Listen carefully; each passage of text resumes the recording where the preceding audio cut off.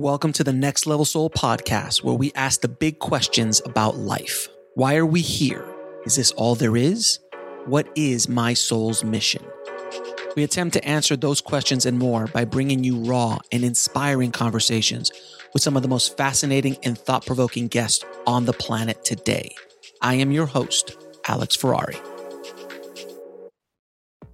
I've always wanted to help the audience take their soul to the next level, so I've partnered with Mind Valley and other amazing free courses on spirituality, mind, body, soul, longevity, wealth, and so much more. All you need to do is go to nextlevelsoul.com/free.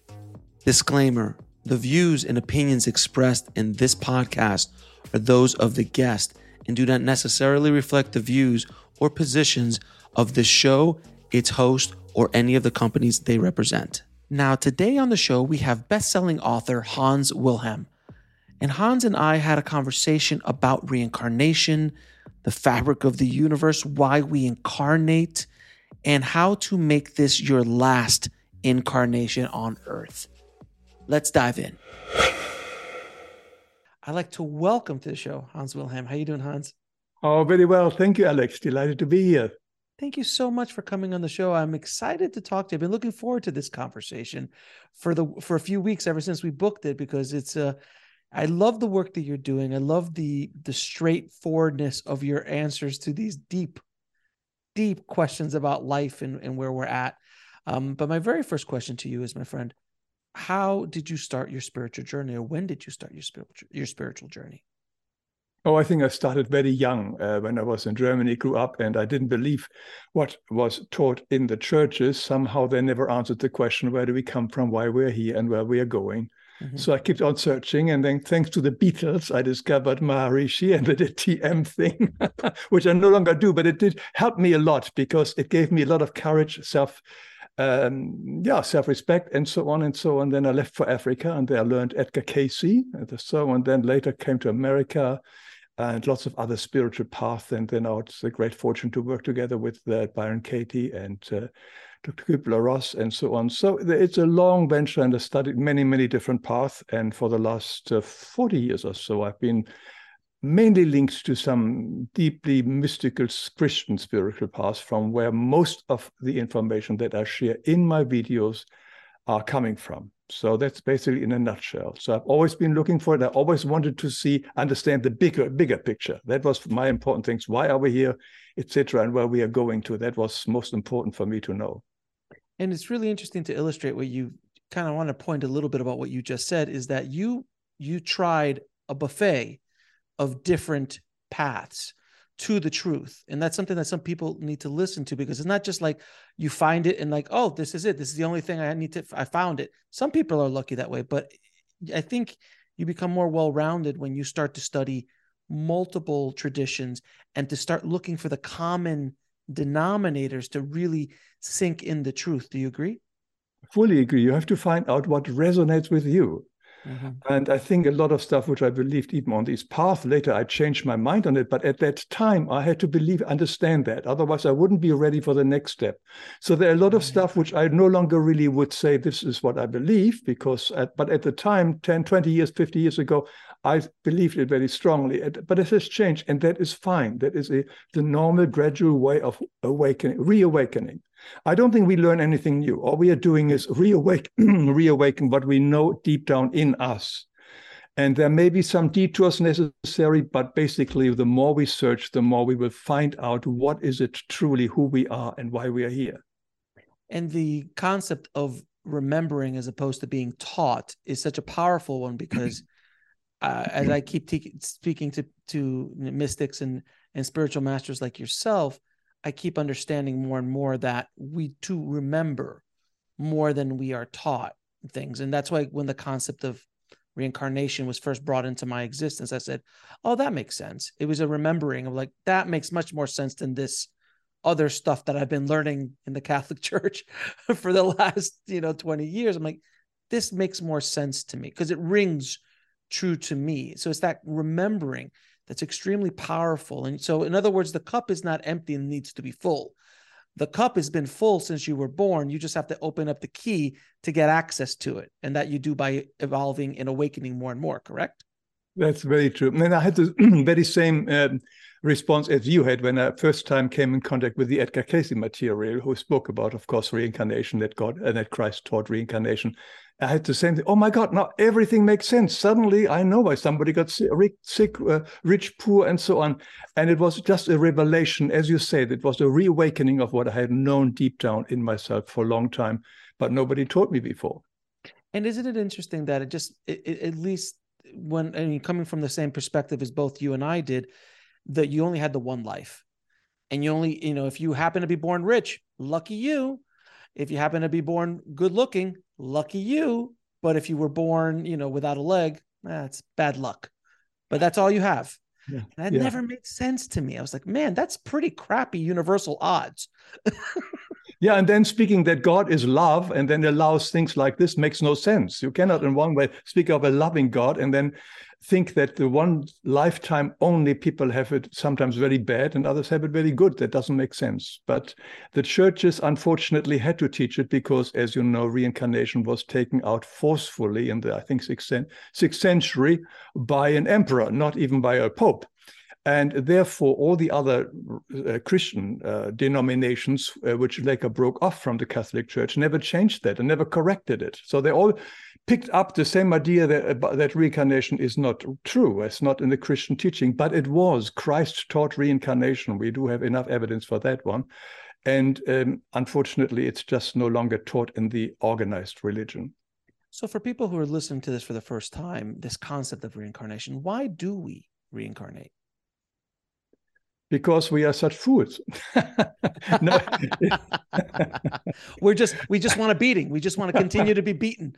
Well, there are many, many reasons why a soul reincarnates. Of course, one thing can be really to re-enjoy the physical life, because in the spiritual life, we don't have physical body, and certain things like sex and other pleasures are difficult to really fulfill up there. These are sort of people who come back here for this pleasure. Others come here to help other souls to really grow and assist them. Others come here to actually explore this universe and this life here. But the majority of people in this lifetime, my understanding is, come here to clear up our old messed up karma. That is our main reason. We come here for an average of only less than 800,000 hours each time, which is extremely short. Consider that we are eternal beings. Mm-hmm. And in these very short times, we are entering what I call the school of the Earth School. And we are here to undo our karma, because when we look at our life, whatever we experience our life from morning till evening is nothing but a rewinding of our film, of our life film, which means anything that we have done in the past or thought in the past, hurt other people or spoke to, comes back to us. Everything comes back to us in small portions. We call it the day's energy, so that we now have the opportunity to clear it up. So therefore, now I suddenly get sick. Now suddenly cuts me off in the traffic. Now suddenly I get this awful email. Suddenly this and things happens. These are all elements that we have once sown, which are coming back from the causal computer. This is where our karma is stored, coming back to us right now so that we can clear it up. The main purpose here in life is not to become smarter, wiser, and so on, but basically to clear up all our karma, which holds us back to this life, to this vibration, this earth or world vibration. So we have to free ourselves. So every day is carefully orchestrated by ourselves, for ourselves, for the pure and sole purpose of freedom. So the concept of being down here to become wiser or more sage-like depends on the soul and its blueprint that it's laid out for itself. Some people do walk that path to become yogis or spiritual masters in their lifetime. Others come down here to like, man, I did a lot of bad in the last go around. I gotta give a lot of good in this one to clear that up. It all is relative to where that soul is in its evolution. And I love what you said about the vibration, because it's something that's so core to everything we're talking about, is to raise our vibration higher to actually come back to source, where something like hate and anger is a very low, dense, slow vibration. where love is extremely high. Forgiveness, being service to others. These are high vibrational energies, getting you closer and closer to God or the source energy, correct? We'll be right back after a word from our sponsor. And now back to the show. Absolutely. Absolutely. And it's in our hand. As I said, we are here. The only thing we have to do here is to love, nothing else. Right. And when we do the love, we learn to forgive. We have no resentment. We clear up anything that comes here and we conquer it with love. It sounds so simplistic. It isn't easy, but it is. It's love is all that which matters. And through love, we set ourselves free. And not only ourselves, but everybody else around us whom we have hurt or who have hurt us. So the freedom is all around, because freedom is the main goal for me and I think for all of us. And love is the key. And we can do this through forgiveness, feeling remorse and repentance, which I think is very important. And of course, no longer doing the negative, unloving behavior, thinking, speaking, acting. So as the Beatles say, all you need is love. It is so simple. It sounds so trite, so awful. And yet, the more books you study and everything, in the end, this is it. There's only one rule, and that is love. And there is nothing else. We make a lot of words and a lot of texts and a lot of movies and a lot of books are written and so on. But it always comes back to that, it says. And basically it says, do that what you are. We are love. And by becoming and doing love, we are totally ourselves. And then we are also, as you said earlier, go into a higher vibration and return back to source energy, which is pure love. Isn't it fascinating that we tend to complicate things down here a lot? Our ego does it. Yes, it's a specialty of ours here, the ego, is to complicate things. But at the end of the day, you are absolutely right.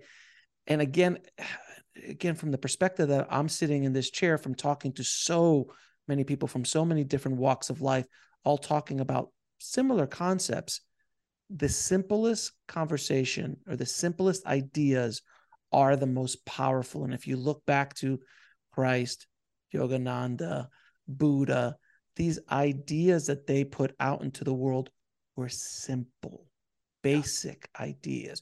Do unto others as you would like to do unto you. Simple, basic, not 5 paragraphs or 6 pages or a book or two about, well, if you do this, no, just simple, correct? Absolutely. My teacher always said, God is ingenious simplicity. And I found this very powerful, because whenever we usually make so much about it, we are in our intellect. We are using a lot of intellectual stuff, which we have picked up, and then we make it complicated, and then we get exhausted. But if we go within ourselves, calm our mind and so on, go within, because the kingdom of God is in us. We don't have to go anywhere far out. It's all there. We have everything. That's where the stillness is, where the quietness is. And that's where the simplicity is. The intelligence is simplicity. The intellect is complication. And it's really interesting too, going back a little bit to what we were saying in regards to our origin stories, if you will, with the Catholic Church.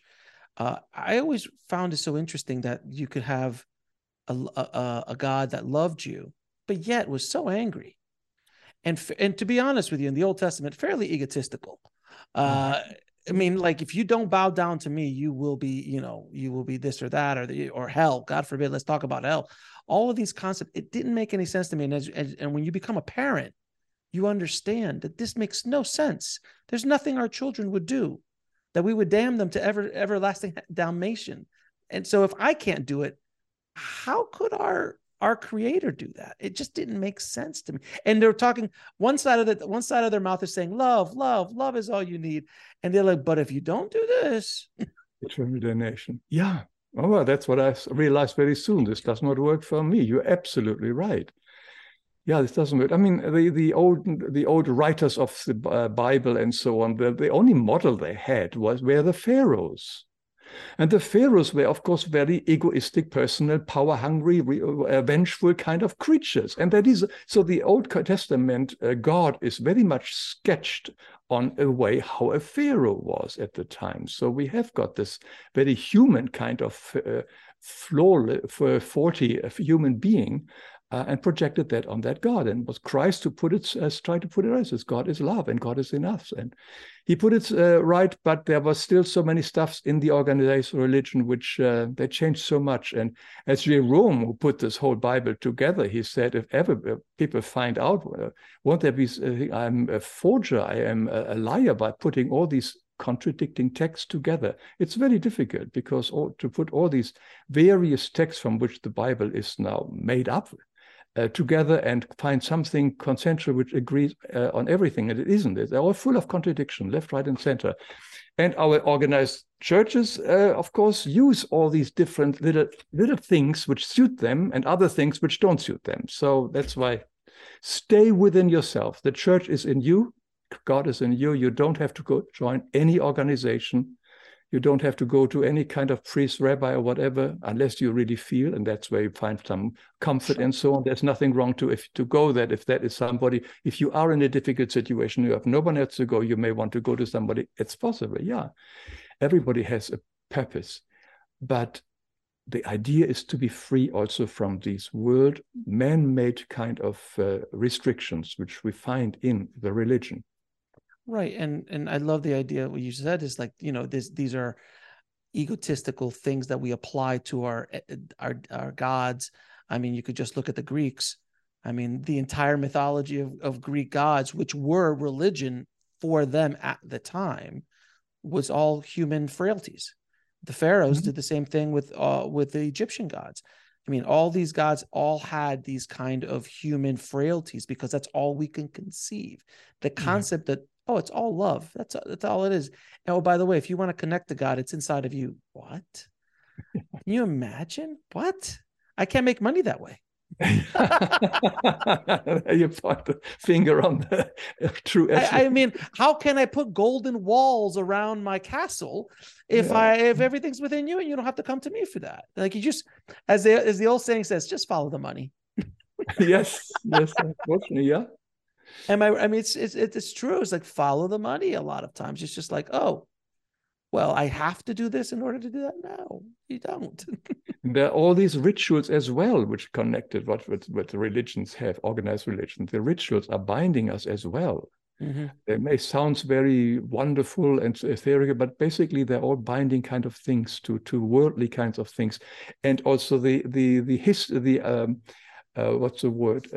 Stick the old programs and so on. And it's all holding us back. We are not living in the here and now if we cling too much to the old kind of history of either a tribe, a religion, or whatever. So we are here, happening right now. Now let's be in the here and now, and the guidance, what we have to do, comes right now. Now, let me ask, this is a question I get asked all the time. Why would you choose to incarnate into a sickly body, a damaged body, a body that is going to be part of an abusive family, or thrown into an abusive, religion or community that kind of just pounds you? Like, why would you choose that? Like, that's hard for the egoic mind here to understand, to choose to go through a fire. But I'd love to hear what you think. Well, I think you are a father, a parent. If one of your children is very, very sick, really sick, and maybe die, maybe you want to say, oh, God, rather take me, but don't take my child. You will, as a father, you have this loving feeling for that child. Now, there are souls on the other side who see that their soul, who are they close to, have fallen very deeply and have created enormous karma. They take sometimes on the karma of another person. We can do that and incarnate on their behalf, so that that the other soul can proceed faster in the purification spheres. There are a lot of souls who have incarnated in extremely unfortunate situations, handicapped situations mostly, who are not actually the souls who have created the karma, who have but taken on the karma of another soul who is so low on energy, who could not even incarnate anymore. So there's this one thing. I mean, this is only one person. That's why we should never look at a person who says, oh, he must have had a bad karma. No, it's never, ever should be. Anyway, it's not our business to speculate why anybody has whatever misfortune. But this is one important point to really stop us to ever think about why a person who is handicapped or very disfortunate or is raped or whatever, why does he or she go through that? But of course, there is a lot of negativity that we accumulate or can have accumulated in past lifetimes. We can have been murderers, rapists, killers, sadists like hell. We have done some of 1,000 lifetimes. I mean, this is enormous. In those lifetimes and in the Middle Ages, as you probably may imagine, it was a rough life. It's not like USA at the moment here. We have got a little bit of problem, but compared to the Middle Ages, you couldn't even go from one village to the other without being robbed. Or killed. Or raped. Killed, yeah. All right. And we may easily have been one of those. So this is all karma that has accumulated. We'll be right back after a word from our sponsor. And now back to the show. So the hunting says, I will go through this. It's only 800,000 hours. I will go through this. I will endure it. I will experience what I've given to others as a handicapped person, as a raped person, whatever it is. Because a raped child is not a young soul. It's an ancient soul and may have gone through a lot of past lives as well. So as horrible as these acts are, and they do have consequences to the person who does give the harm, like the rapist and so on, that's a karmic consequence. But for the person to incarnate and experience the horror of war, the horror of rape, of torture, of genocide, is something that the soul knew about prior incarnation. It's difficult for us to comprehend that, but we do have, in my videos, I show that something like a screen where we see our future life like a riverbed. And there are certain rapids, there are certain kind of problems on the riverbed, there are maybe some rocks, difficulties, and we see that. And these are life situations which we may most likely encounter, not 100%, because we have always the free will to change it. But these are difficult, our difficult in-laws, the problem with the illness of our child, etc. A very difficult something, whatever happens in our life. We look at this and we wholeheartedly agree to it. Nobody is here against their will. Says, yes, I will do this, I will experience it, and then I will be done with it. It's basically like paying off a debt. For instance, you own $500,000 to somebody, and it burdens you because you struggle to pay it off. You just don't make enough money, and somebody says, well, would you be ready, maybe work for me for 1 week, very hard, 24 hours, and all your debts are gone? Says, yes, I will do that. And the very short period here makes it so attractive, because in the spiritual realm, we don't have the physical body and everything takes much, much longer. The concept of time is different than we have here. So not only do we experience it in the same karma in a much longer time, but we also don't have the physical body. And the physical body is very helpful because it's like a buffer. We can do something. If pain comes to us in some way, we can take medicine. We can heal it. We do not have that buffer in the spiritual world, so we will immediately feel the karma that is coming back to us. So it is a gift. That's why coming to Earth is a gift for everybody. It's a blessing. And it is such an incredible gift that we can see it right now that we have got this enormous increase on population here on this Earth. I mean, it just skyrocketed over the last 100 years from 2 billion to what is now 8 billion. It's incredible. Mm-hmm. And the reason is quite simple. A lot of souls in the purification spheres, and there are billion more up there, have decided the Earth is going to a very difficult time now. This is my opportunity to clear up all the mess that I have done in a very short time. And they line up to any possible possibility to incarnate here, to any baby which gets born. There are more souls want to incarnate than we have babies here because of abortion, of birth prevention. Mm-hmm. And therefore, a lot of these souls who want to come here have to decide to incarnate in third world countries, which is not normally their vibration. They're usually higher evolved. But just to be in these coming, let's say, 50, 100 years here on Earth, which the Earth will go through a lot of difficult times. That is the reason why they come. And that is the reason for our high population. The souls are so desperate to come here. Now, I know a lot of your viewers may be so upset with their life and says, oh, I hate it here, I want to get out. And so on, I'd rather commit suicide and stay a day longer. But let us be aware, it is such a gift to be here on Earth. It is such a blessing. And billions of souls are trying hard to come into this earth school. This is Yale, this is Harvard, this is one of the best schools we can have. It's very tough, like any kind of Ivy League school is a tough school for anybody. But once we agree to it, let's stick with it. Let's go through it. We are not alone here. We have our guardian spirit who is helping us every minute. We have got Christ in us. If you believe in Christ, or the Christ force is there anyway, even if you don't believe in it. And then you have got God, and you have got the whole divine world assisting us, helping us, being and encouraging us to go through this successfully and make this life a successful life. We are not alone here. That's very important. We are never, ever alone, even if it appears that way.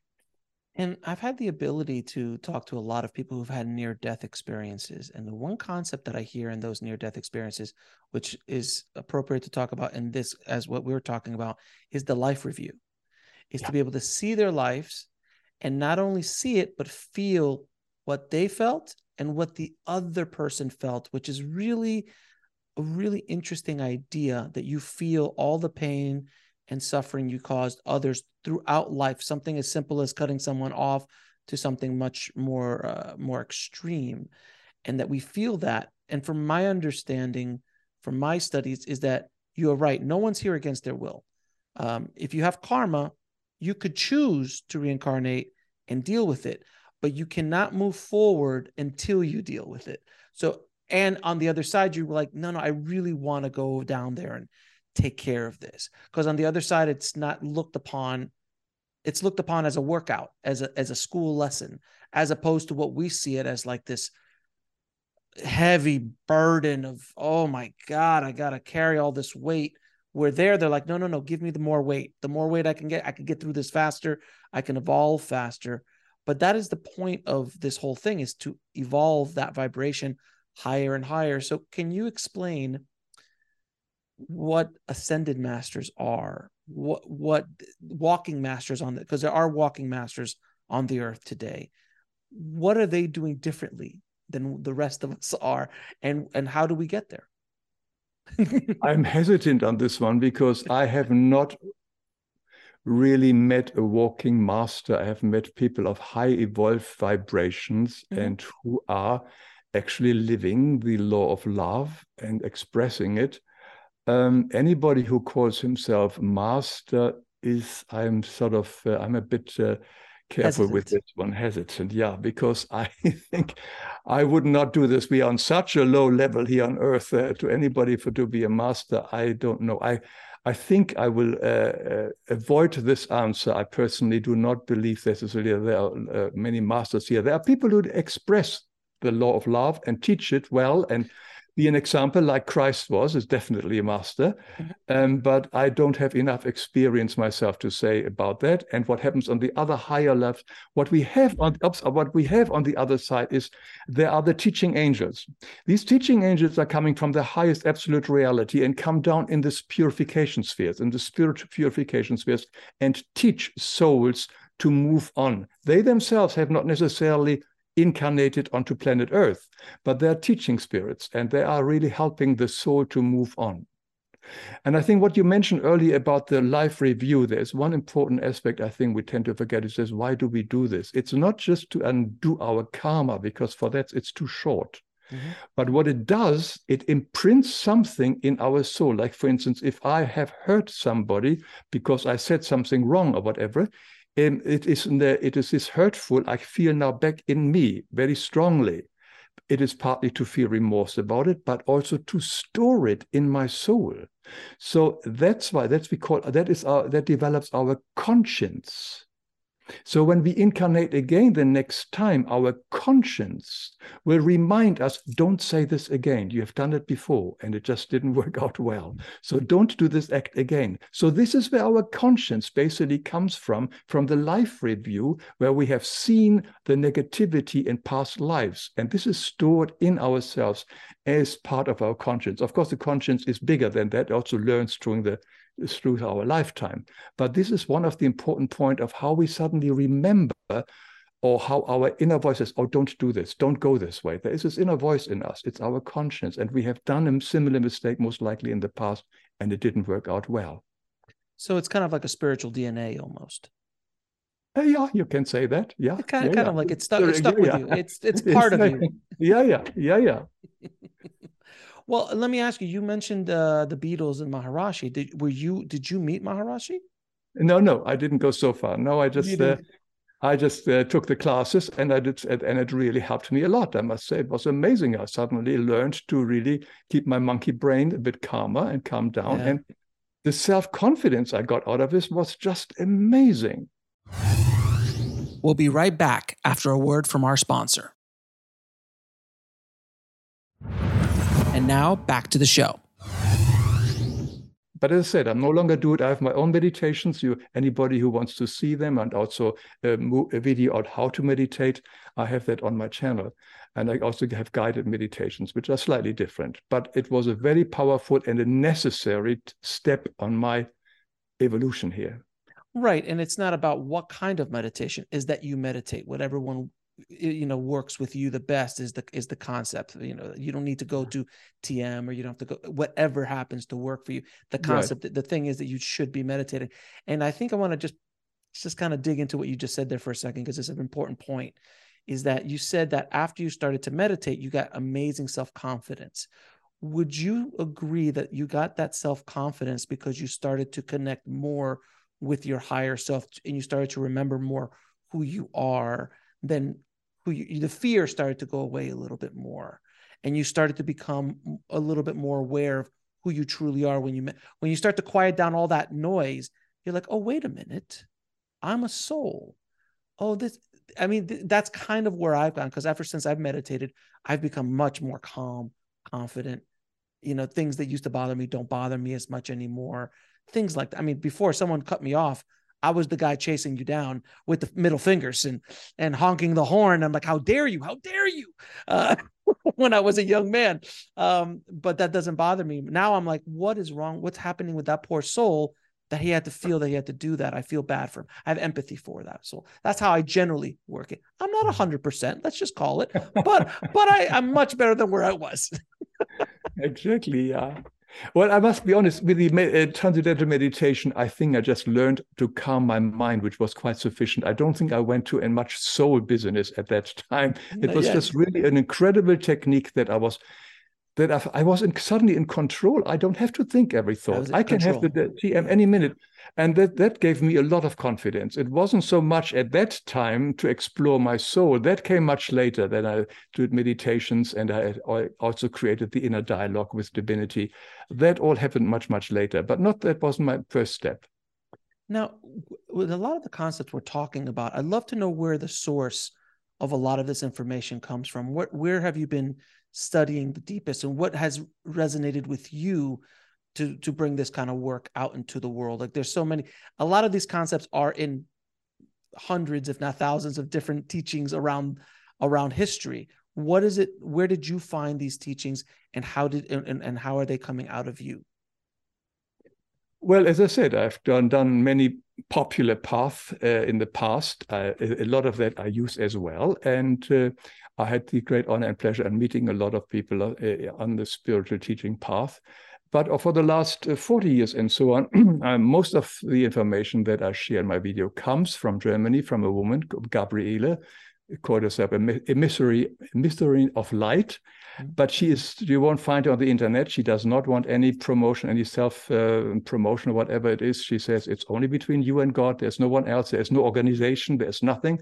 But there are all these revelations. These are the books. And you see them in the back here, the blue books. These are over time. It's a huge, the Sophia Library has got all her revelations there. And she channels from the absolute reality. And the material that I read there for the first time were just mind-boggling for me. I couldn't believe the depth, the clarity. See, when you remember Edgar Cayce, it's not easy to read. It's very difficult. He's not an easy read, my friend. No, he's not. Yeah, or Rudolf Steiner and so on. They're all wild people, but you read them and you have to read the sentence 3 times. Now suddenly it comes in a language very clear, no misinterpretation possible. And also on a depth which I've never understood. And I try to put this, to understand it myself, because I'm a writer and illustrator, I did make these illustrations in my videos because it helps me. I do these videos for myself, Alex. I mean, it sounds crazy, but when I do something physically like this, draw things out and see how the dots connect so perfectly, that just has a major impact onto me. And I share this gladly with others. If it works for others, it's great. I have zero interest to convince anybody about whatever I share in my videos to believe it or have to believe it. It is my own discovery, and I do it for myself, and I gladly share that. So what I found out on this path, on this Christian mystical path, is that absolutely every answer I could ever think of, I have an answer, I can find the answer for. And everything is very clear and everything is very direct, and there are no secrets. God has no secrets from his children. There is no mystery here. And because of this absolute clarity, and we don't have to learn any exercises or join any groups or any clubs or an organization which has teachers and priests and so on. No, it's only a path between you and God, or you and Christ directly. It's a mystical path, the path within. So I liked the fact that I was not going to depend myself on another system and another formation, another group or whatever. It is just something between you and God only, if it works for you. So this was the most powerful thing. Then, of course, over the years, I have also slowly, with a lot of mistakes, learned to apply the teachings and various tests. And the changes which I have seen in my life have been quite phenomenal. There's a long way to go, but the little I've done, I just really seen this stuff works. This stuff is true. And I mean, it's simple stuff which we also know from, like the law of projection, that everything outside is a projection of ourselves. There are simple things like this, the law of attraction, etc. But how to navigate through this and how to do that's something where I found so much help. And that is what I express in my videos. And if anybody is watching, and I mean, those who are watching are very simple. For instance, I like to draw out these things for myself. Like, for instance, here is the law of karma. You see somebody does something bad there. And where is this now stored? In the Akashic records, and then in the repository planets, and how it comes back. When you see this in these very simple forms, it makes, to me, more sense than if I read it intellectually with my mind. So that's basically what I do. I sort of express what I've read. It's like when you get a stuff from IKEA, when they say you have to add part 1 to part B, it doesn't make sense to me. But when I see how part 1 fits into part B, then it's very clear to me. And that's exactly what it is. I do the IKEA way. The IKEA way of spirituality, which is painful, by the way. If anyone's ever built anything from IKEA, understand it's not easy and it's painful, but you can do it. Now, let me ask you, because especially in the West, we have such a need, and we're bombarded with messages about finding happiness outside of us through materialism, through consumption, through these latest whatever gadgets, and they all have their place. You know, many of them have their place of tools, but this necessity that people don't figure out till too late, or maybe not even at all, is that they can spend money and spend money and spend money and have fame. And as you know, I come from Hollywood and I've worked with a lot of big movie stars and things like that. And I've seen firsthand, when you have fame, when you have money, when you have all of this stuff, it still does not even begin to fill the bucket that you're looking to fill. And only after you start to go inward is when you actually start to fill that bucket little by little.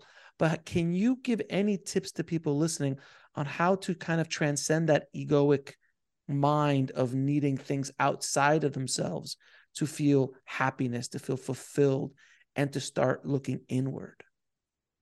Well, you already sketched it out very nicely. I do have a video, I think it's called Fame, Power, and Wealth, where I explained it in great detail that these people very often, who are striving for these things, thinking that's where the happiness is, have got this inner hole, this vacuum in them, which the message is what they usually always have is, I am not enough, I am not enough, I am not enough. Right. And that is where the negative forces, and there are negative entities around this world, which we can't see, but they can really manipulate us and can help us.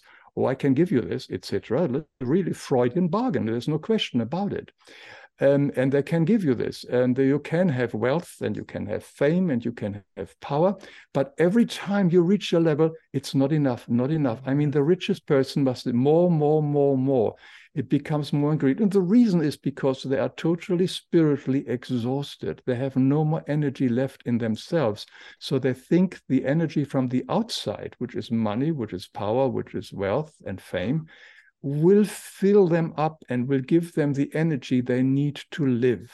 But every time they have it, it's still not enough, still not enough. And we'll be right back after a word from our sponsor. And now back to the show.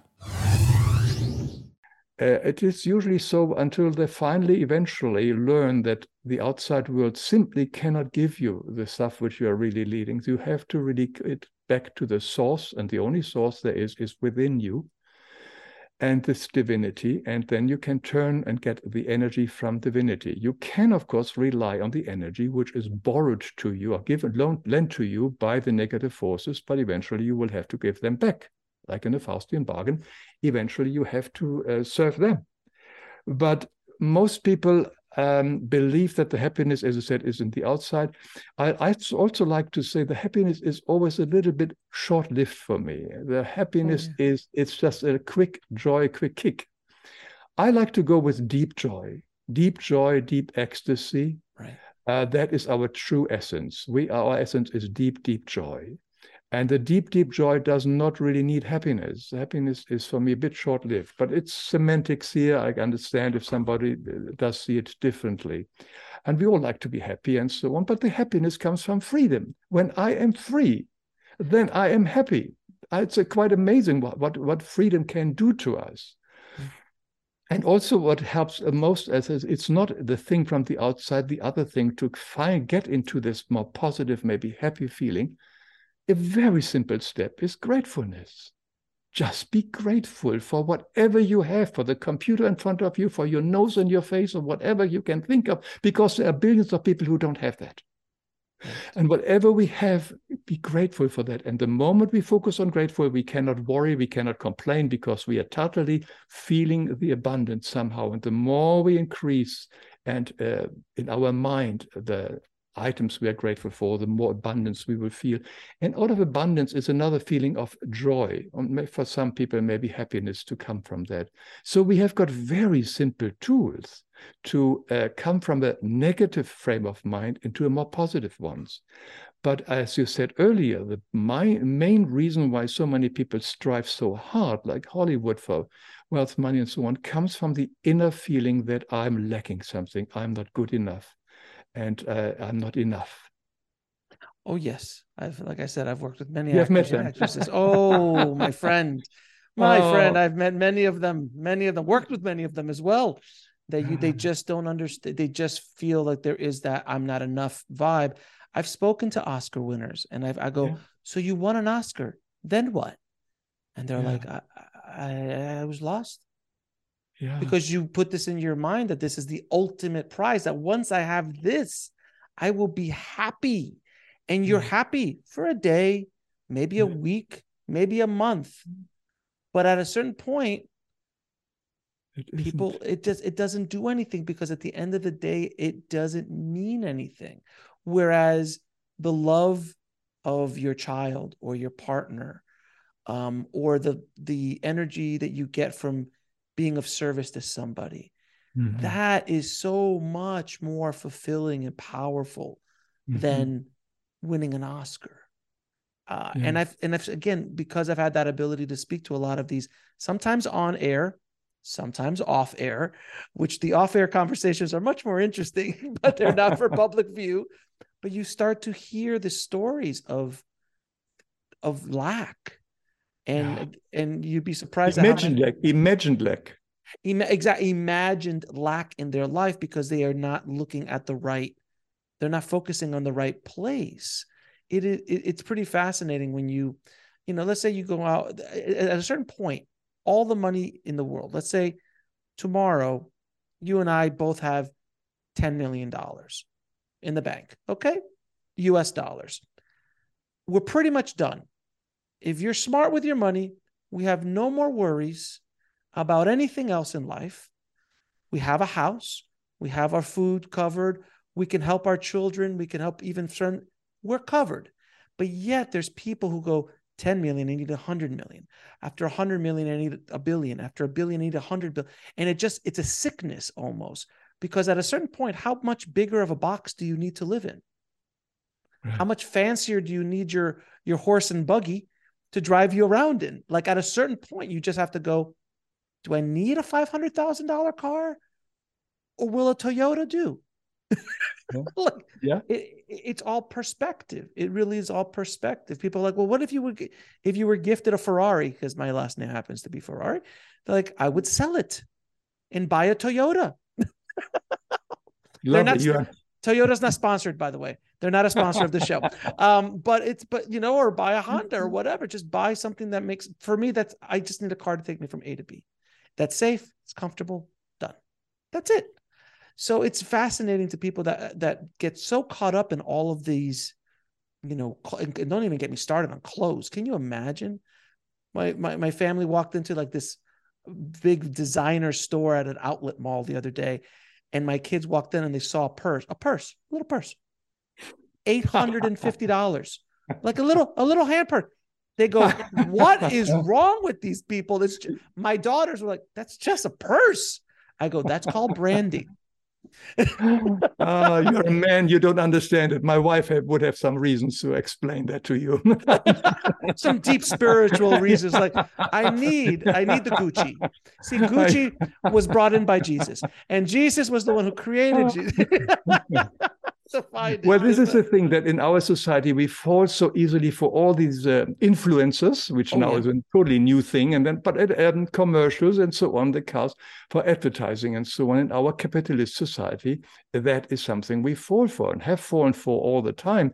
And partly it has helped our economy to grow, but the growth of our economy also meant a destruction of the planet. So it's a very, very strange kind of situation here. We have never learned to be modest with our demands and our requires. It's just not part of our way of thinking.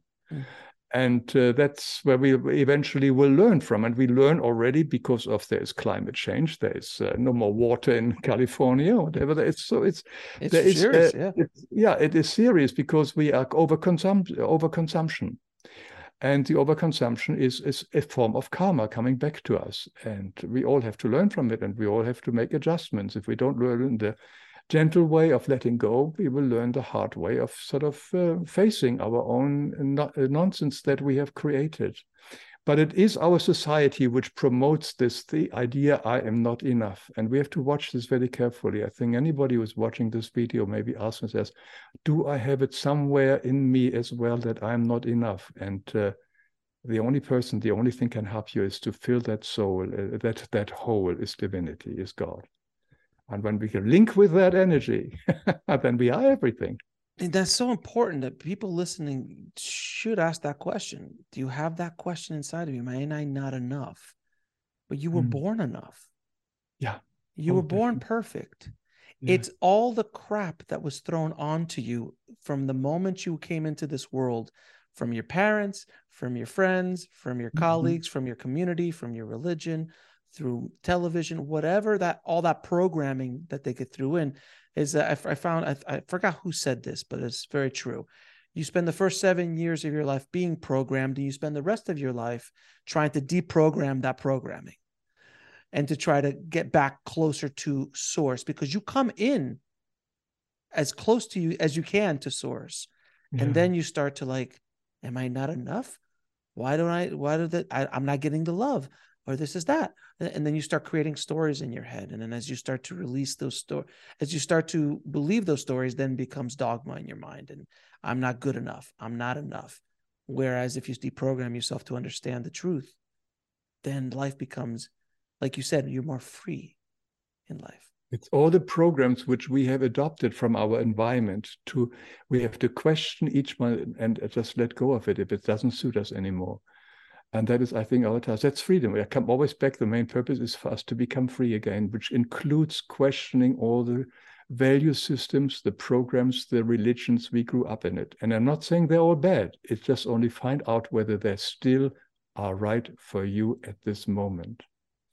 Now, there's something you've spoken about before, and I really think it's an important topic to kind of tackle here, is grieving and holding on too tightly to souls that have left or transitioned, and how you properly grieve, let go, and move on from a death in the family or any kind of thing, and the dangers of not letting go and holding on and holding on. Can you talk a little bit about that?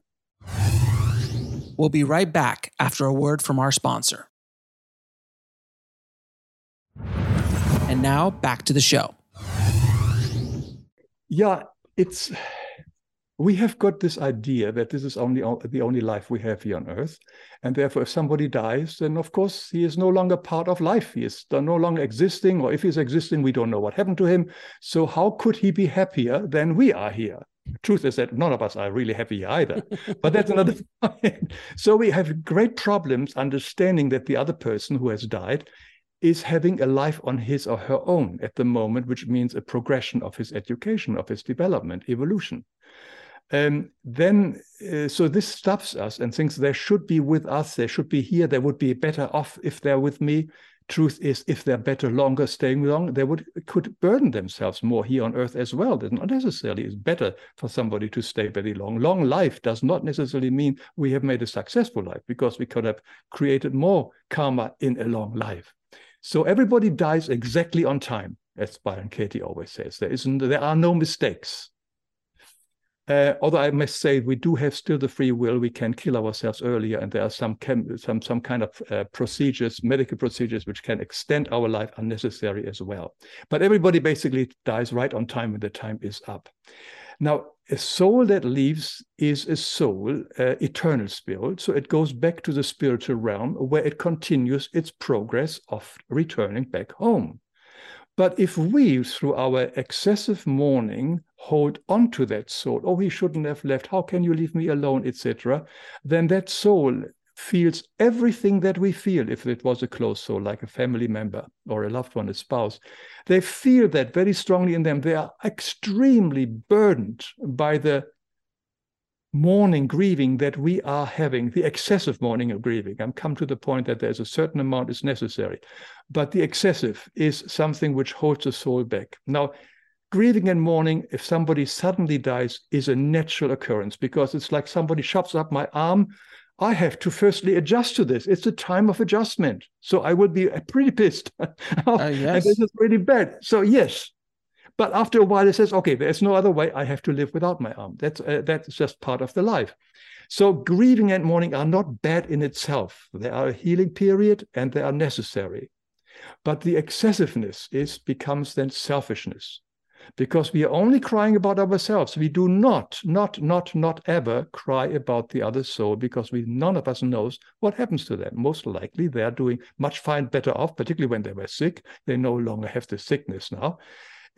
So they are better off, but we are crying and feeling sorry for ourselves. It's a totally self-indulgent process if it goes on too long. And this is where the danger is, and that's why I make this video on mourning and grieving, that we are holding back the souls on the other side, and they cannot progress, and they feel so sorry. Now, I also am taught on my spiritual path, mystical path advice, not to try to communicate with the soul that has departed. Now, I know a lot of other people who believe otherwise, and that's fine. But the reason is because some of these souls are not maybe necessarily strong or not focused, and they can start attaching themselves to us.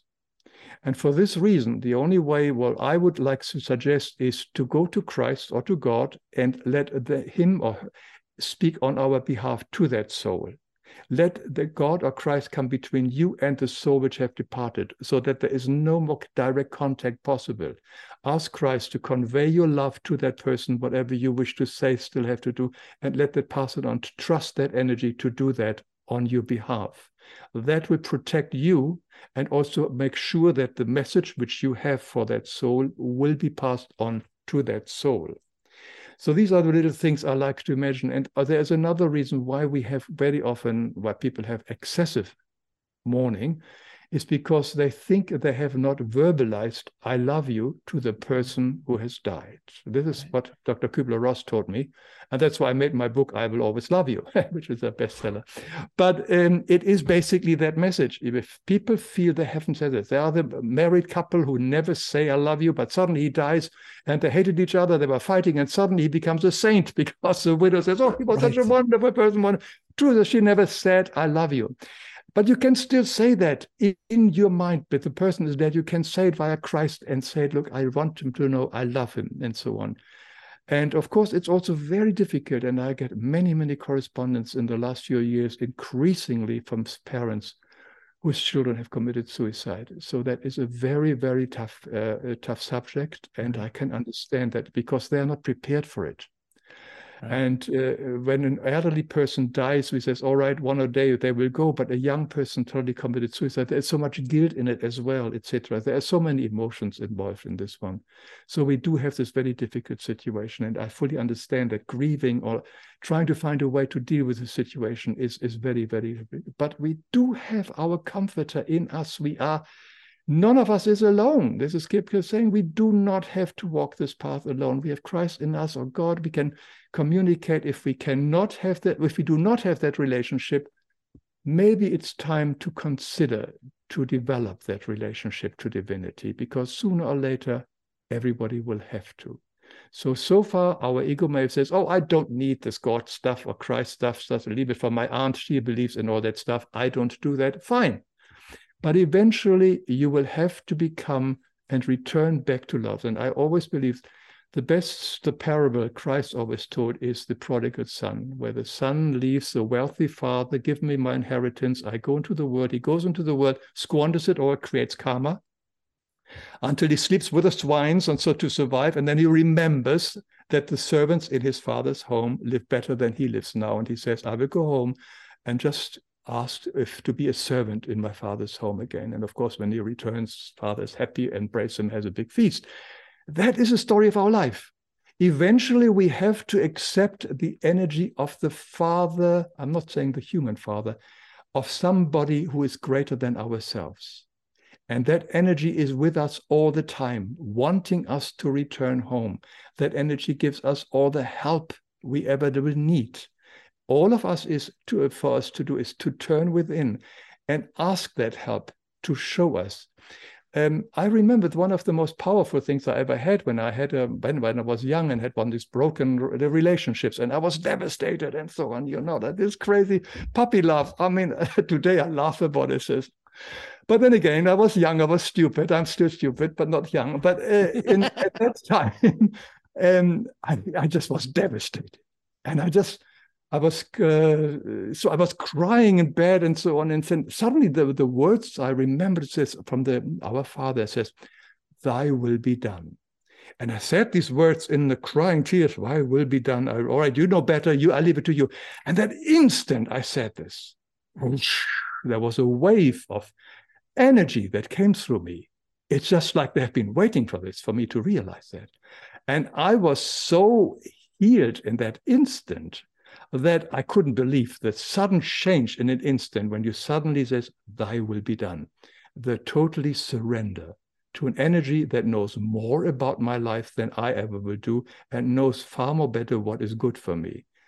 And this surrender is so powerful. And that's why I say, if you haven't developed the intense relationship to divinity, maybe look into it. It really may come a time, and time may get more tougher on this planet, that you need it. And the sooner you start with it, the sooner the better. You said something that was really interesting, and I've never heard anyone talk about this before. You said that the soul continues its evolution even on the other side.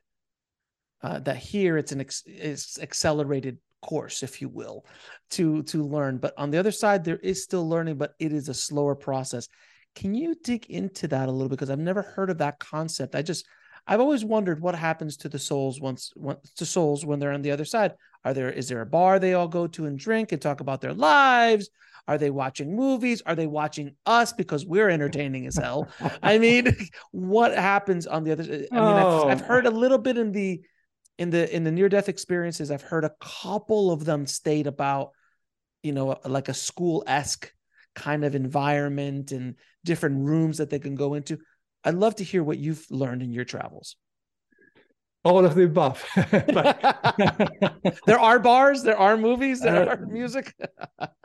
Yes, there are, because they're on our planet Earth. There are a lot of what we call earthbound souls. And there are probably as many, 8 billion earthbound souls as there are human beings. They are running around us. Souls that have not been able to move on onto higher spheres, who believe that life on Earth is all there is, very strong. These souls are amongst us, and they influence us. And if they do have drugs, illness, drug desires, or whatever it is, they can influence us and they can live through us. I've got a video on called Spirit Possession. Spirit Possession is such an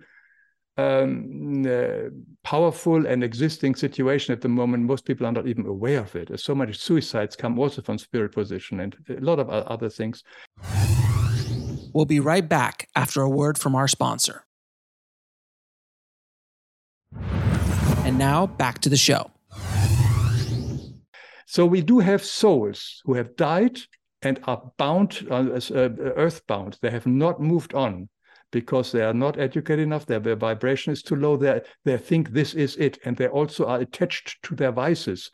And the only way to live the vices is for they need a physical body. Since they no longer have a physical body, they use the physical body of you and me and make me this, I need a drink. And then I go to a drink and have a drink and so on. And they use that energy, they actually attach themselves to the neck, and they use us to enjoy the drink, the alcohol. So that we are manipulated by the spirit being. But that is a minority. It's not the majority. The majority moves on into the higher spheres. And we have got, in my video, I explained it, mainly 7 layers of spiritual layers. The lowest form is material. Material is nothing else than vibration. There's nothing else. I mean, we're only talking about vibration. The highest life form, divine love, is vibration. The lowest form, earth, matter, is also nothing else than vibration. There's nothing. We're only speaking about vibration. So they are then, depending on how their vibration of the soul is, it's like attracts like. They are coming into the various levels that correspond to their kind of energy. So that's where this are basically will move to once they have died here in the physical death. And they're surrounded by like-minded souls. And the stronger our belief system is, the stronger the souls are of similar beliefs. Like, for instance, if I'm a very strong believer in Muslim and so on, terrorism, then I'm moved immediately to that kind of people who are similar way. If I believe a very capitalist lifetime and only money, that could be that I'm moved to capitalist. If I believe another religion, if whatever my strongest belief is, that usually determines very much where I will land up amongst what type of souls I will be with at the time. And there, education continues, the growth continues. The causal computer, which always brings us back the karma, which we have put in, will continue bringing me back the karma. There I will endure the pain and suffering as well as what I would do here on Earth, but it will take much longer. So eventually the idea is then eventually return back to source energy, to God, in the absolute reality, but not giving up our identity as a soul or as a spirit being. We do not dissolve into the stream of God like Eastern teaching is, where we just sort of suddenly become nobody or start all over again. No, we are eternal being. We are created eternally, and we return back to our angelic state. That was very long, was it? I'm sorry. No, it's perfect. It's perfect. No, it's a really, that's really interesting way. It's like, so depending on, so when Jesus passed or Buddha passed, they were at a very high vibration as masters, as walking masters.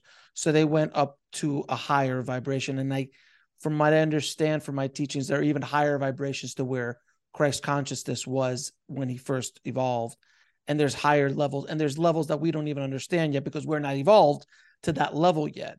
And there were all, but the Christ consciousness was much higher than anybody else hanging around here on this earth plane.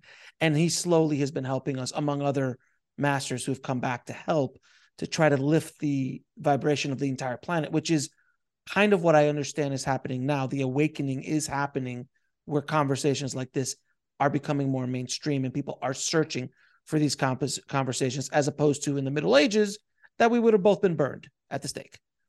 Yeah, there is definitely an awakening happening place. There's no question about it. But there's also a lot of karma now coming back in a big, massive way. Sure. Everything comes now onto the table because it's a time to clean up. And as tough as it may look, but it's something we should embrace and do our best we can.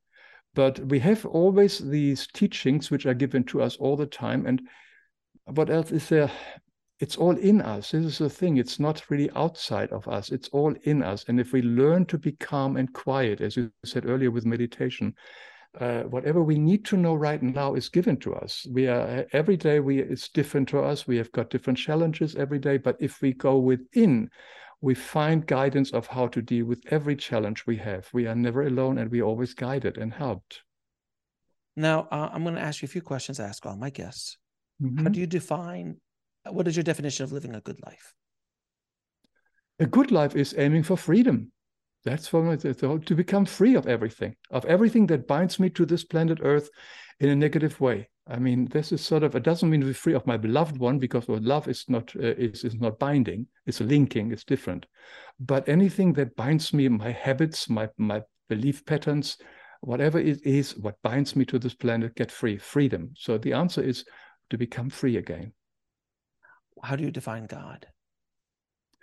God is the all-love, the all-powerful God spirit. It has many, many names. In my video on the everything is energy, because our human vocabulary is rather limited, to find a real word for God is limited. But we have got different names. We have got Holy Spirit, we have got a divinity, we have got the ether power, the life force, many, many words for it. That is for me what a God is. This is basically where we come from, what we are made of, and where we return to. And what is the ultimate purpose of life? The ultimate purpose of life is perpetual evolution. Not only ourselves, but the whole creation is continuously evolving. So we are part of this evolvement once we are back, and the whole absolute reality is continuously evolving and getting bigger and bigger. And we are part of this. We are part of this very exciting process of returning back to creation, where more planets and everything is continuously created, and it continuously grows, and it continuously more growing awareness, growing intelligence, growing consciousness. So that is very exciting. And Hans, where can people find out more about you and the work that you're doing? Well, I've got my website, lifeexplained.com, or you can also find me on hanswilhelm.com, and of course on the YouTube channel. If you punch in my name, it should come up if anybody wants to. And do you have any parting words for our audience? Parting words, always remember gratefulness, gratefulness, gratefulness. When you switch off this program right now, close your eyes, think of 10 things of you're grateful for, grateful for, grateful for. Not only because of your partners, because you have them. Find 3 or 5 reasons why your partner is so important, or the person in your life, or the dog in your life is so wonderful. And find 5 reasons why they are so wonderful, not just add them as one item. Be grateful and see how much different you will feel after that very simple exercise. Hans, thank you so much for this beautiful, beautiful conversation. And I hope it helps people listening around the world, my friend. Thank you so much for not only coming on and sharing your knowledge and your wisdom with us, but also for the work that you're doing in the world, my friend. I appreciate you. Thanks so much, Alex. It was a great, great honor and pleasure to be with you. Keep well. I want to thank Hans so much for coming on the show and sharing his knowledge with all of us. If you want to get links to anything we spoke about in this episode, head over to the show notes at nextlevelsoul.com/240. 846. And if you've only been listening to this over podcast and you want to watch these amazing conversations, please subscribe to our YouTube channel at nextlevelsoul.com/YouTube. Thank you so much for listening. And remember, trust the journey. It is here to teach you. I'll talk to you soon.